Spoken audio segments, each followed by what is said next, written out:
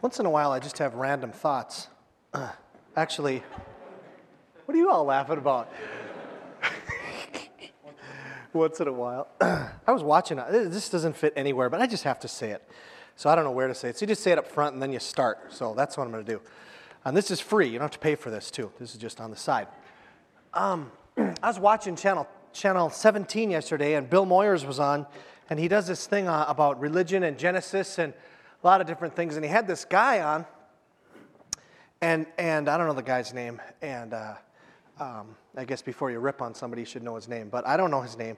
But he was talking about, he had this picture, and it was this picture of Jesus ascending into heaven, and how he talked about, he said that once you accept the Jesus myth, and you understand that all of religion is just myth, and that it will actually help you and set you free in your faith, because you don't have to think, he didn't say it this way, but think ridiculous thoughts, that Jesus, this picture where Jesus was ascending into heaven, and Bill Moyers is like, oh, that has set me so free, basically saying not to no longer believe that the things that I believe are actually true, but to believe now that the things that I believe are fictionally true, therefore they will help me in life, because we're all just on this journey of metaphysical understanding of each other, and we'll feel better.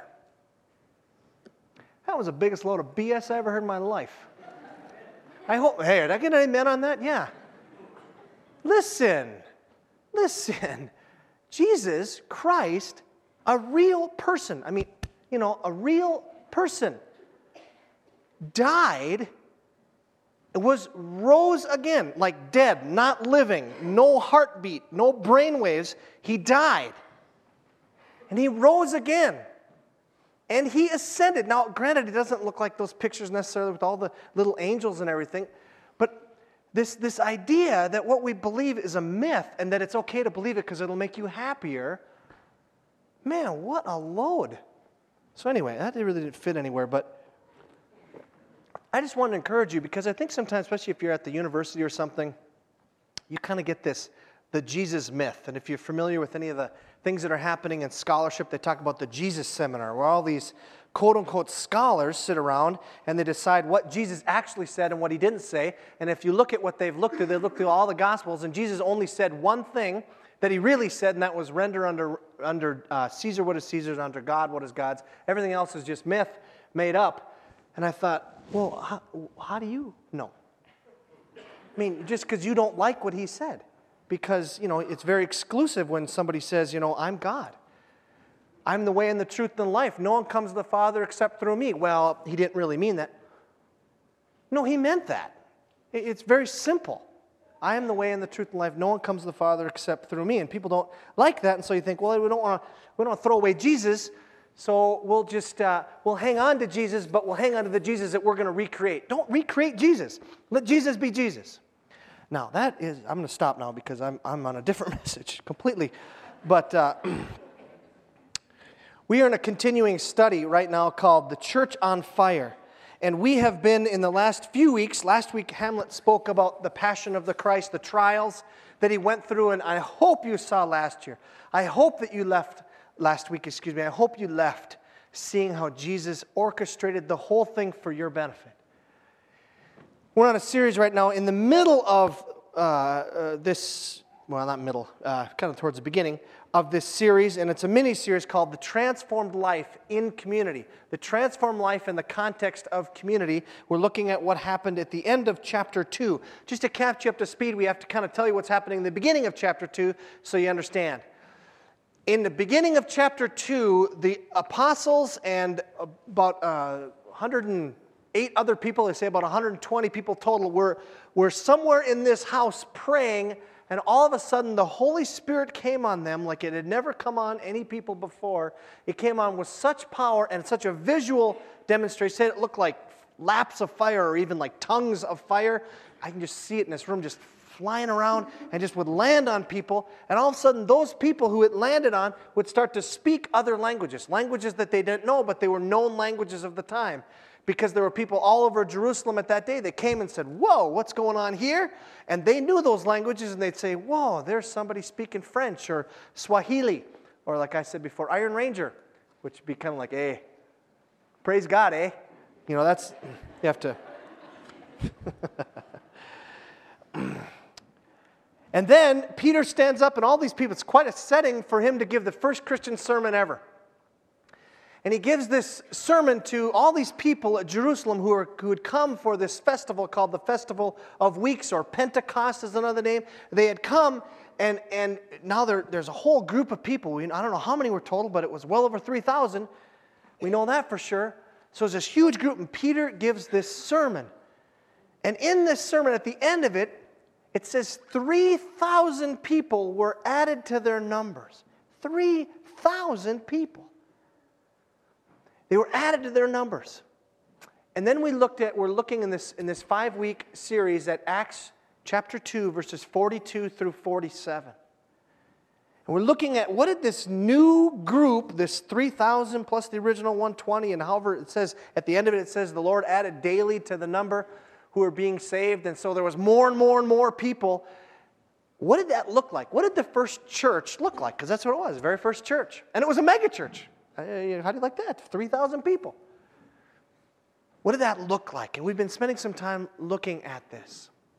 This week and quite honestly, this week, before we even get to two of the elements that they devoted themselves to in verse 42, as we'll take a look at in just a minute, I want to spend about 80% of my time this morning on talking about the question, how did this transformation happen to these people?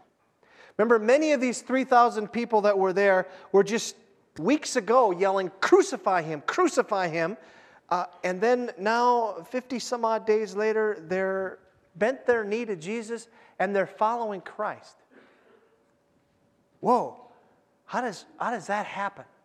What happened? So I want to take a look. If you want to follow along on the insert, if you brought your Bible this morning, that's great, but I hope we're going to look at a few different verses. So maybe you just want to grab that insert or look at the screen, whichever. I want to look at what happens in order before verse 42 and what happened to these people and how are they so transformed? They were a different community of people. How does that transformation happen? So let's take a look at Acts chapter 2 and just the 5 verses previous, verse 37 to 41. Peter was preaching this message to them, telling them who Christ was, that he was God. And that you guys, by yelling, crucify him, you guys killed God.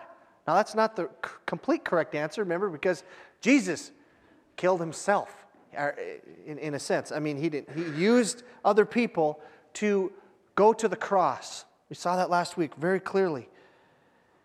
So after this is all done, after they hear this message and they feel all of a sudden for the first time in their life, they feel panicked because of what they've done. That's where we pick it up in verse 37. When the people heard this, they were cut to the heart. Now, that just means they were panicked or hyperventilating. What do we do? What do we do? They were cut to the heart and said to Peter and the other apostles, brothers, what shall we do?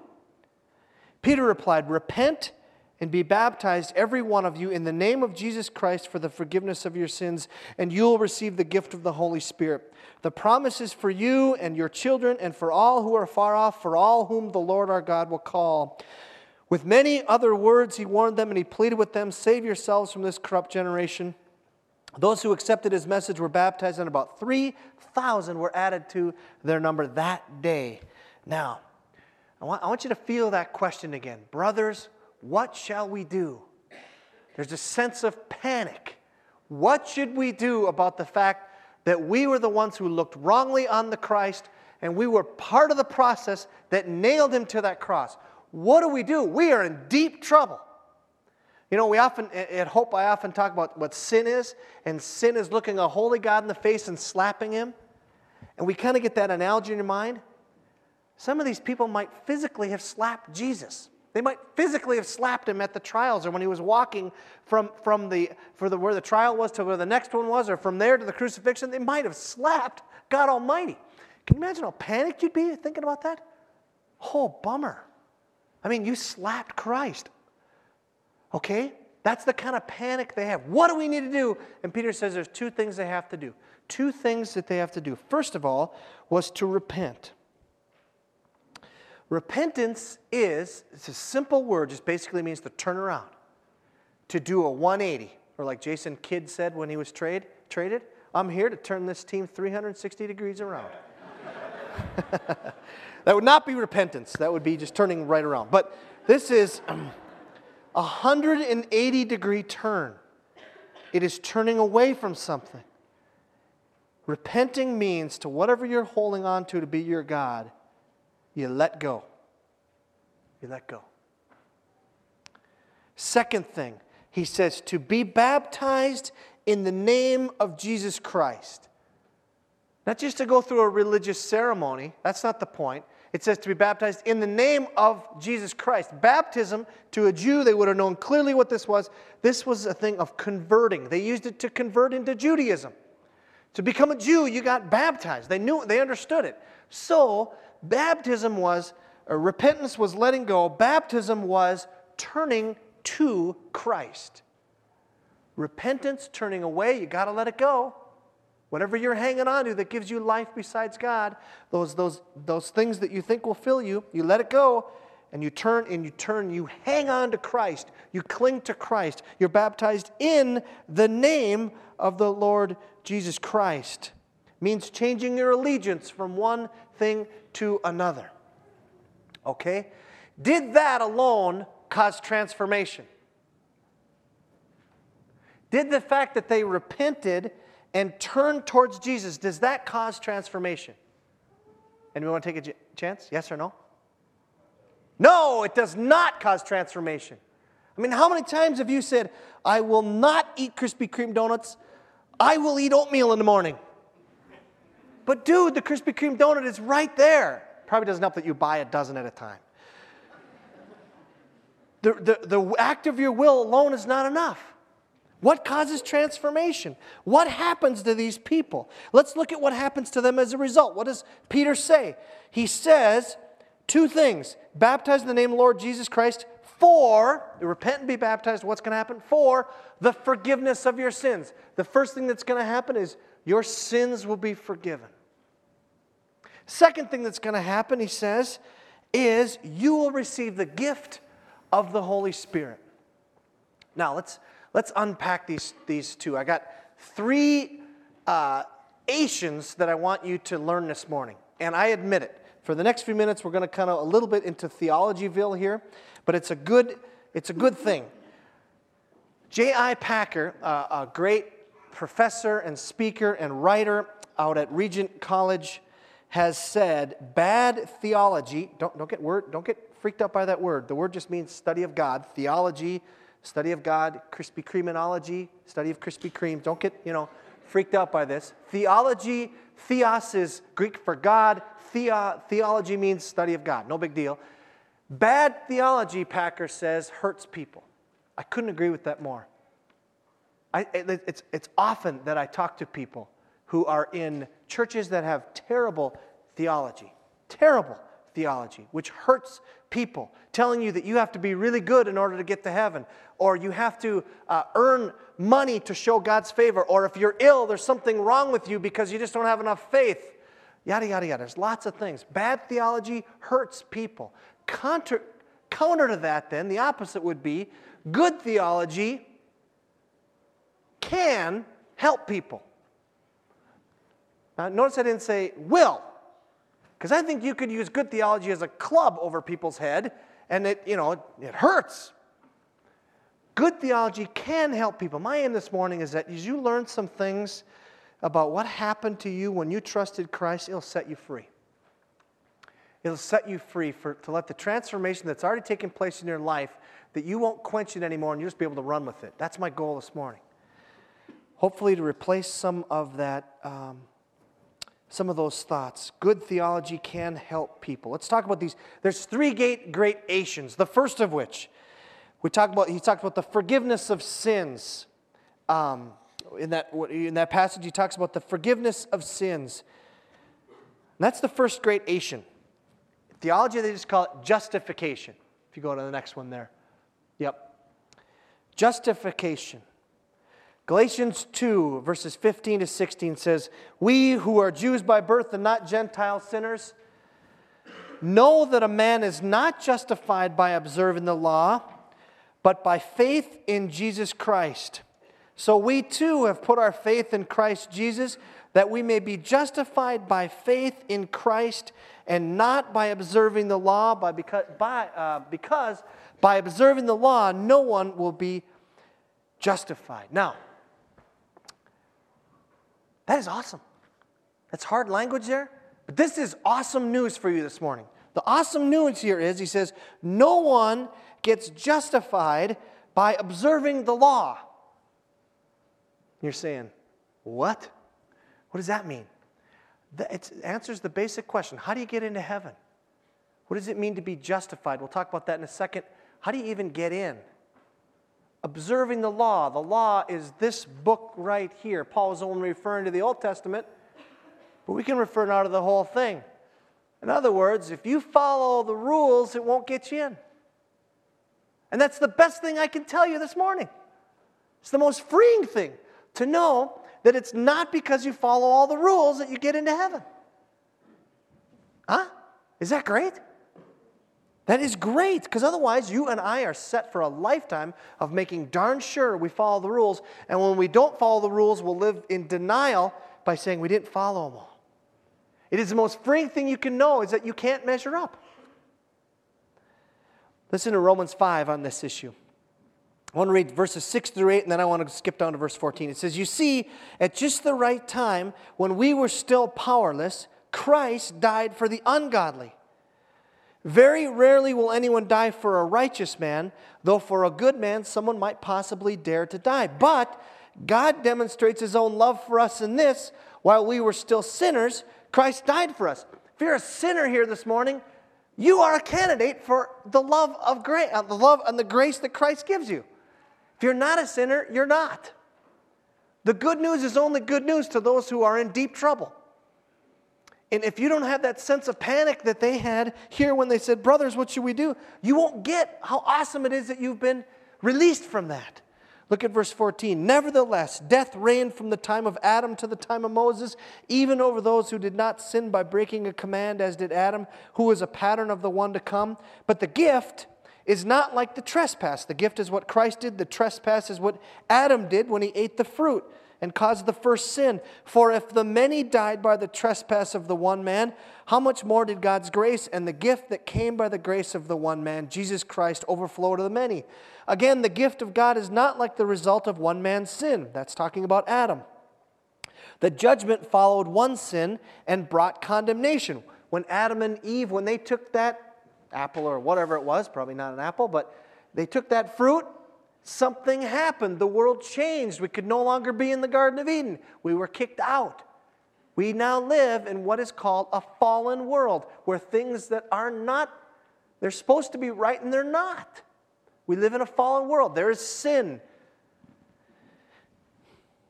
Lost my place. The judgment followed one sin and brought condemnation, but the gift followed many trespasses.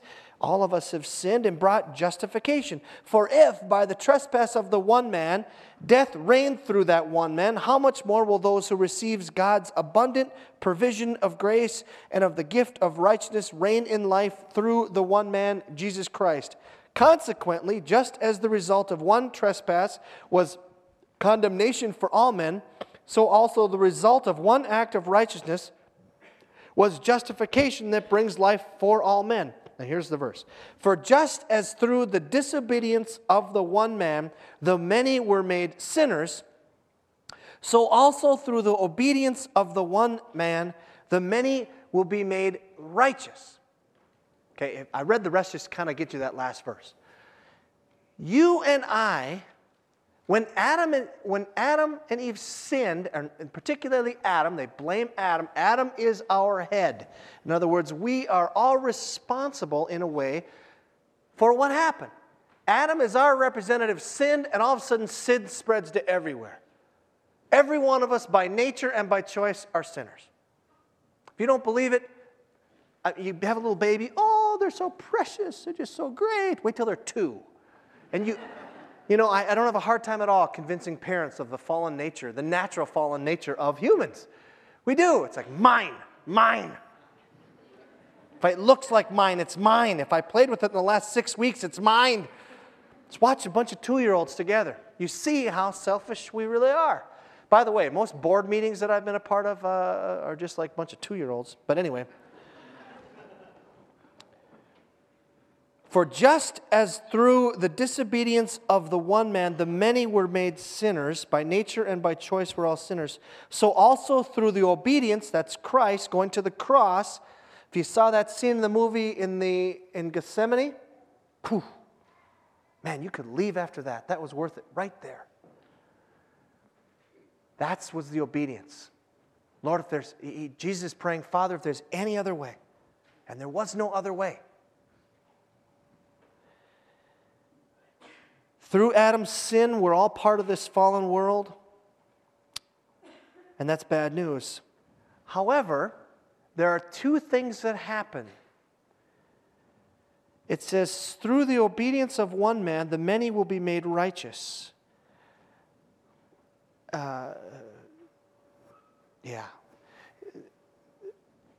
All of us are credited to our account with sin, if you want to call it that. The big fancy word is the word imputation. And I don't want to go there, but it's a big, it means credited to our account. If God were to look at our bank account on our morality level, we would be in trouble.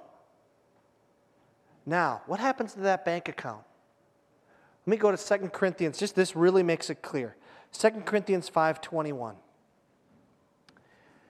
God made him. If you're not into scripture memory, memorize this verse. Even if you're not in any of them. This is money. God made him who had no sin to be sin for us, so that in him we might become the righteousness of God. Huh? Is that not awesome? God made him who had no sin to be sin for us, so that in him we might become the righteousness of God. There's 3 main things that happen there. This is awesome. Look at your bank account. Your bank account's got all these sins, and you might be at different place in your life where you're willing to acknowledge more and more of them. God sees them all as they really are. And there's all those things in your account that are negative. All right? You've got all these things in your life that are negative. God made him who had no sin, Christ, to be sin for us. So that sin comes out of your account and it goes on the cross. So where's your account now? Thank you. 0. I've got a 0 account now because the sin was put there. But it's better than that. It's better than that. God made him who had no sin to be sin for us, so that in him we might become the righteousness of God. Whoa, back up. Back the bus up. Wait a minute now. Righteousness means I'm righteous. Righteous, dude. I am righteous means I have positive things in my account. Righteous means, and the word justified, means that I could stand up in a court of law and they wouldn't just declare me not guilty. They wouldn't declare me innocent. They would declare me justified. You're righteous. Not only are you not negative, not only are you neutral, you're actually positive. You have righteousness in your account. The great exchange happens. Jesus takes your sin and he gives you his righteousness from his life. In your account is Jesus' life. Whew! That is awesome. On Judgment Day, if you are a follower of Jesus Christ, God will look at you and he will not just say, oh, you know what, you've sinned, but I forgive you of it, which is true. But he will look at your account, and your account will say, righteous. Come on in. You're not just not guilty. You are righteous. I used an analogy when we were in the other building about 1.5 years ago. I said, it's like you got a jacket. It's all dirty. And let's say you're judged on how clean your jacket is. And it's dirty with motor oil and smudge and things like you've been laying under one of the Hope vans or the Hope bus. And you're trying to clean it off and it just keeps getting more smudged. And it's supposed to be a white jacket. And Jesus comes to you and he says, I'll take your jacket.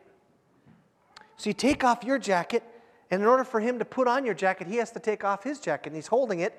He puts on your jacket and he says, here. And he gives you his white jacket. It's like, awesome. Got me a white jacket. Got me a Jesus jacket. That's what it means to be justified. That's what happens. is you can know this morning, walking out those doors, you can know that your life will not be judged on the day of judgment with God. You'll be judged on the life of Christ. You can know that if you put your faith and trust in Christ alone. If you repent and turn to Him, you can know that. Now, let me ask a question. A little bit of a tricksy question. See if you get it. Huh? Kind of tricksy. Does the fact that Jesus Christ took your sin, took it on the cross, and credits your account with His righteousness cause transformation? Oh, look at the good theology students. Yeah, we just talked about this. No, it doesn't. It's a neat thing. Don't get me wrong. It's awesome. But it doesn't change me necessarily. It doesn't change me from the inside out. Second Asian. Second Asian is where Peter says to them, you will be filled, and you will receive the gift of the Holy Spirit. The second Asian is regeneration. There's something that happens to a person. Actually, there's many things that happen to a person when they decide to follow Christ. It's not just a change of worldview. It's not just saying, Jesus, I am a sinner and I need you. It is that. It certainly isn't less than that. But there's more. The Holy Spirit of God comes into your life and changes you completely. Listen to Ezekiel 36, verses 20. This is the Old Testament, and it was written hundreds of years before Christ, and it was talking about this event that happened in Acts chapter 2. Ezekiel 36 says, this is God speaking, and He says, I will sprinkle clean water on you, and you're going to be clean. I will cleanse you from all your impurities and from all your idols. I will give you a new heart and put a new spirit in you. I will remove from you your heart of stone and give you a heart of flesh. And I will put my spirit in you and move you to follow my decrees and be careful to keep my laws. That's regeneration. That's something that happens to you where you're different. 2 Corinthians 5:17 says, therefore, if anyone is in Christ, he is a new creation. The old is gone, the new has come. When Jesus died on that cross, He was able to send the Spirit to you to reside in you and to change you from the inside out. He was able to provide this new life that's talking about. It's why 3,000 people gathered and said, what do we have to do? They said, repent and be baptized. They did. And the next thing, they're hanging out in the temple for days and days and days, devoting themselves to, we saw the apostles' teaching and to the fellowship. And this week we're going to look at the bread and prayer. And then they give away all their possessions and they're just nuts on each other. Why? Because they're different. Not just because they signed a thing that they became a Democrat or a Republican. Nothing against the parties. Actually, gosh, it's like 200 days left till, I'm so sick of it already. Anyway, there's a transformation that takes place. Third thing. The logical question then is, if that's true, if I've been forgiven of my sin, not only that, but I've been credited with what Jesus went through. He gave me His Jesus jacket. And I've been regenerated. Then why do I struggle so much? Why is life so tough? Why do I still want to do things that I know don't give God glory? And I don't even want to do them. They're not the things I was created to do anymore. They don't give me life. Why? Third Asian. Yes. Third Asian. Da-Asian. Third Asian is sanctification. Sanctification is the process where you become holy. Sanctify means to cleanse something. In this book also on page 49, John writes, the Bible pictures this, he's talking about this change in our lives, pictures this again in the old language of dough and leaven, which is yeast. In the picture, leaven is evil. We are the lump of dough. It says, the Bible says, cleanse out the old leaven that you may be a new lump, as you really are unleavened. For Christ, our Passover lamb, has been sacrificed. 1 Corinthians 5:7. Christians are unleavened, and there is no yeast in us. There is no leaven, no evil. We are perfected. For this reason, we are to cleanse out the old leaven. We have been made unleavened, don't have any yeast, in Christ, so we should now become unleavened in practice. And I love this phrase. In other words, we should become what we are. Isn't that great? We should become what we are. You are changed on the inside. Now live that way. Listen to what Paul says. Rebecca, I'm going to flip the orders. Go to the second one, would you?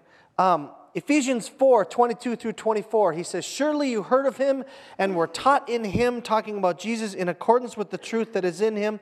You were taught with regard to your former way of life to put off your old self, which is being corrupted by its deceitful desires, to be made new in the attitude of your minds, and to put on the new self, created to be like God in true righteousness and holiness. He says in Philippians chapter 2, if you go back one, therefore, my dear friends, as you have always obeyed, not only in my presence, but now much more in my absence, continue to work out your salvation with fear and trembling. And I love this. So it says to work hard in your journey of life. And then it says because it is God who works in you to will and to act according to his good purpose.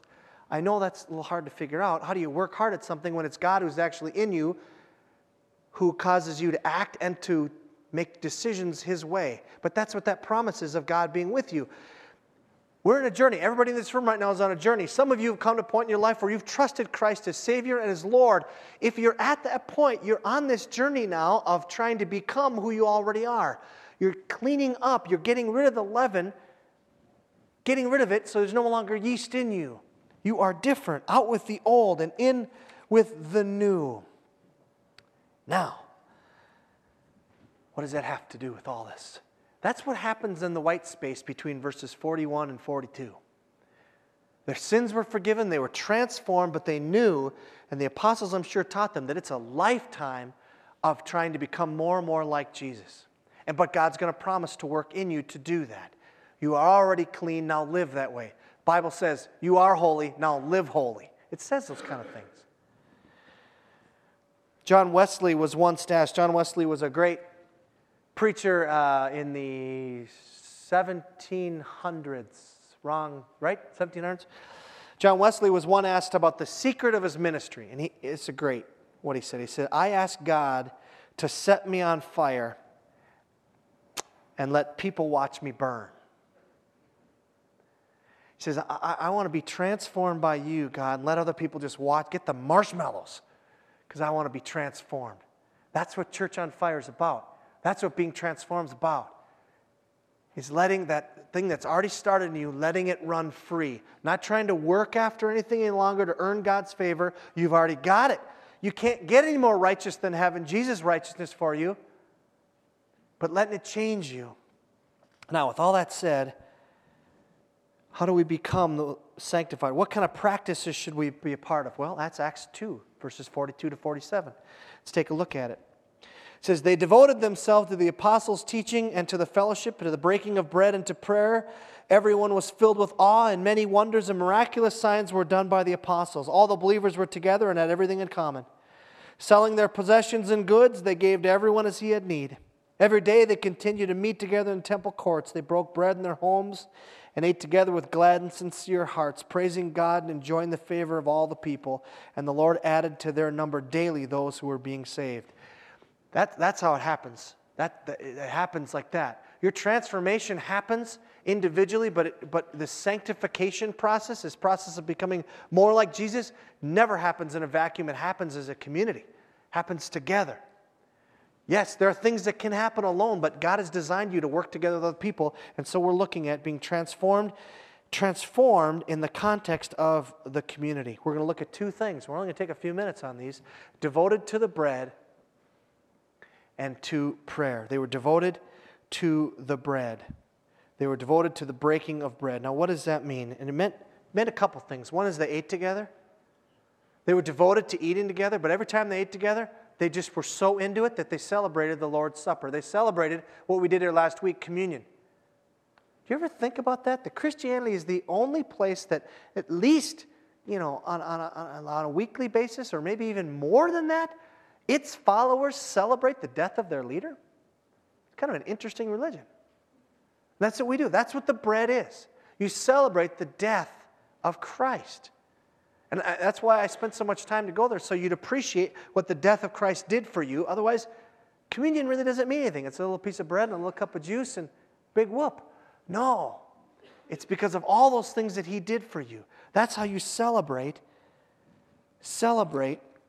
the fact that Christ died for you. They were devoted to it. They were devoted to thinking about Christ dying for them. People of hope, devote yourselves to being always in awe that Jesus Christ, when he was on that cross, obviously not that cross, but one like it, he looked at you with favor. He looked from the cross with a wink in his eye at you. Be devoted to the cross. And they were devoted to that, and that's how it comes out here in the bread. And they were devoted to prayer. Literally, it means to the prayers. That means they went to the temple. Remember, they were in the temple courts. They went there 3 times a day. They were at 9 in the morning, 12 noon, and 3 p.m. They went to these prayers all the time. And maybe for some of them, for the first time in their life, prayer meant anything. It's kind of like me. After I became a follower of Christ, I went home that Christmas and sang Christmas carols. It's like, oh man, these are awesome. And I heard it all my life, but now they were awesome. The difference between the prayers offered by the people who were Jewish and the prayers offered by those who were Christian in that temple were that for a Christian, if you remember this from the movie, there's a scene where the curtain is torn in two. Not a lot is made of it. There's an earthquake and the curtain is torn in two. The difference is you have direct access to God. Not only do you have direct access, you have the ability to call God, Almighty God. Don't diminish that. Almighty God, Daddy. Jesus said you call him Abba, Father, which is Aramaic for a very endearing term of Daddy. You have the ability now, your relationship with God is so right that you can, as Chrysostom said in the 4th century, you now can just have conversation with God. You can just talk to God openly and honestly. One of my favorite definitions of prayer is from Psalm 62 where it says, pour out your hearts before God. Just pour it out. Let it go. That's what they were able to do now. They were devoted to doing that. For the first time in their lives, they were being able to have an open relationship, an open conversation with God. And I started to think, what do we do at Hope? What do we do at Hope that is our corporate prayers? This is talking about prayers where we're all together. And we do it. We have time where we have prayer nights and everything. But what do we do as a group to pray? We sing. Every week when we sing, those are prayers. Like Tim said before we started worship today, those are prayers where you're offering them to God. That's a corporate way. There's something powerful of being in a room with 300 other people and we're all praying the same thing to God. That is our corporate prayer. Let me close this morning by asking you a question. Do you worship Jesus this morning, or do you just worship the benefits that he gives you? This week, the boys and I watched, I can't remember, when was Extreme Makeover Home Edition on? Was that Thursday or? I don't know what it was, Thursday or Friday or whatever. We watched this Extreme Makeover Home Edition thing. If you don't know what that is, they basically have in 1 week's time, these people come and they basically level your house, and in 1 week's time, they fix it up so it's brand spanking new, but you don't have anything to say about it. You just leave. They send this particular group, they sent to Disneyland, and then they came back and they completely changed it according to their own, how they wanted to, and of course, no one yet has filed suit that they don't like it. They all like it. In this particular case, they had done this house, and it wasn't that bad of a house to begin with, I didn't think, this last week. And they had done it. It was awesome. I mean, they made the kids' thing into a castle, and they had a remote control door, so 2 kids could have 2 different rooms. And I mean, it was just awesome. But the best part of the show was that while this was all happening, their dad was in Iraq, and he was part of the military. And unbeknownst to them, they had brought the dad home. So they think they're talking to him on a satellite phone. In fact, he's in the backyard. And so when they go to the backyard, the kids are just freaking. There's 3 boys, which, brings joy to my heart. There's 3 boys, and the whole thing is just awesome. They made the whole backyard into a 1/18 the size of Dodger Stadium, and I mean, it's just awesome. And these kids are just having the times of their life. They're just laughing and screaming. They think it's great. And then they bring out Tommy Lasorda. They say, Tommy Lasorda's here, and he wants to, play a wiffle ball with you in your new thing. Brings it, says, well, I want to bring out my pitching assistant. And out comes the dad with the hat on, so you couldn't quite tell who it was. And those boys, they were happy and everything. When they saw their dad, they just start weeping. And the one kid says, this was the best of all. Don't get so caught up in worshiping all the things that God does for you. And they're awesome. They're awesome. To be forgiven, to be justified, to be regenerated, to be changed, to be able to now be in a group where you can sing and pray and break bread together. That's awesome. But the best of all is that your dad is home. And you get to worship him. Let's pray together.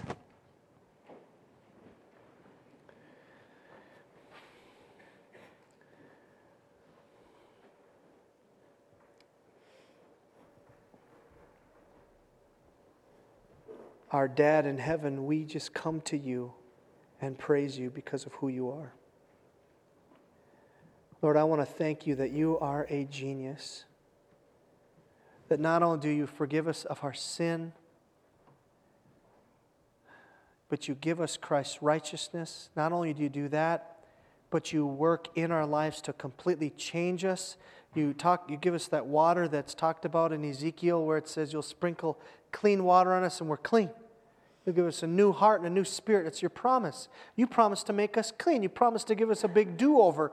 You promise to make us alive when we were dead. Not only that, but you promised on this journey of life where we're still going to struggle with doing the wrong things at times, you promised to be with us, to guide us as we work that out in the context of our fellowship. So, Father, and I mean that in the most endearing way, Dad, we come to you as people who just want to worship you. We come to you as people who want to be continually transformed. Lord, there are probably people in this room for the first time in their life want to say, Father, I'm a sinner and I need to be covered by Jesus. I need that Jesus jacket. I need to exchange them. Lord, right now, in the quietness of their own heart, would they right now speak to you and just say, Lord, here it is. You take my sin. I turn from it. I don't want that life anymore. And I want to turn towards you. God, would you give those in this room who need to be transformed, who need to be forgiven, who need to be given the Jesus jacket, would you give him this morning as a gift? Lord, for everyone else in this room who maybe days or even years ago made that commitment to follow you, would you continually transform us? We cry out for it. We cry out that you would set our hearts on fire, just like John Wesley. Would you have us be a fire? Lord, would you make Hope Community Church a big bonfire that the world could watch? Do that in us, God. It's only going to happen through you. We pray this in Christ's name.